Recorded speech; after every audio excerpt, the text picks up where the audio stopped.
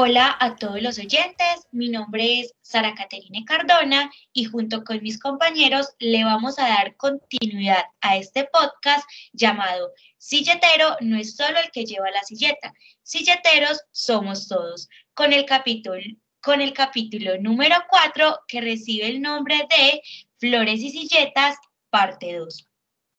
En esta segunda parte del podcast, Flores y Silletas, quiero comenzar con la frase: un silletero no es solo aquel que lleva la silleta.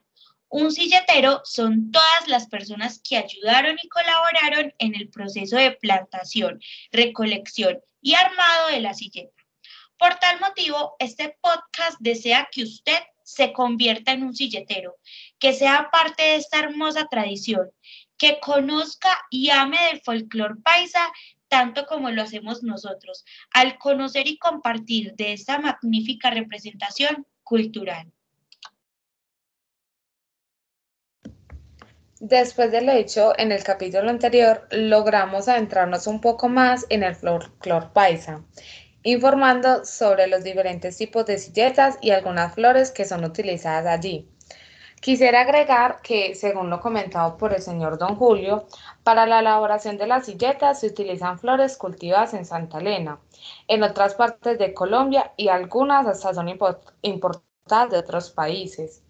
Además que los claveles o tul de novia son algunos tipos de plantas nativas de la región y son de las más antiguas. Son utilizadas en las silletas tradicionales. Asimismo, otras especies que son cultivadas en el corregimiento bajo el sol y el agua de Santa Elena son el gladiolo, sangretoro, los gatos, las agapantas, el lirio azul o blanco, las tritomas o llamas, las pascuitas diminutas, los pensamientos, los anturios martillados, la caléndula, las ramas aromáticas, las rosas amarillas, la poma amarilla o las hortensias.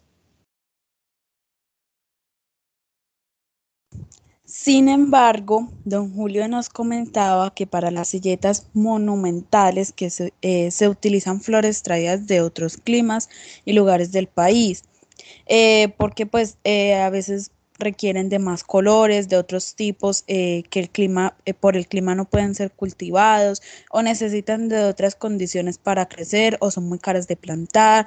Algunas de ellas son orquídeas, anturios, girasoles, gladiolos, lluvia de oro y tulipanes. Estas flores representaron un cambio en la tradición silletera, ya que silleteros más arriesgados le apostaron a modificar la tradición silletera de los abuelos floricultores. Pero ustedes se preguntarán si estas flores son de talla internacional o que si las podremos ver en otras partes del mundo. Pues la respuesta es un sí. Colombia es el segundo exportador de flores en el mundo después de Países Bajos y para días o fechas especiales el país se vuelve el centro de atracción de grandes potencias como Europa y Estados Unidos para la compra de flores. Este último es el mayor importador de flores.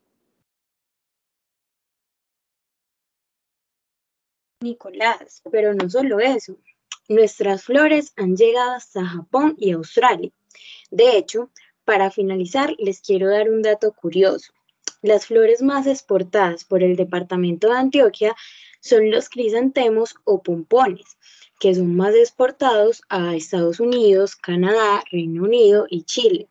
También tenemos las hortensias, que se exportan más a Estados Unidos, Canadá, Países Bajos, Corea del Sur, Rusia y Japón. Finalmente, deseo cerrar este capítulo con dos datos curiosos más.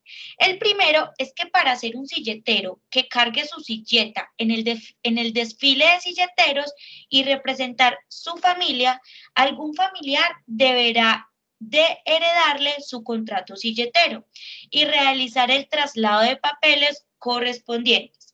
El segundo es que en la calificación de silletas tradicionales, los jueces observan que haya como mínimo 15 especies diferentes de flores. Queremos concluir que esperamos que les haya gustado demasiado esta información, que sea de su agrado, que hayan aprendido algo nuevo sobre esta festividad que tanto amamos y lo más importante, que ustedes la respeten y la vivan. Esperamos que les haya gustado, queridos oyentes. Hasta un nuevo capítulo.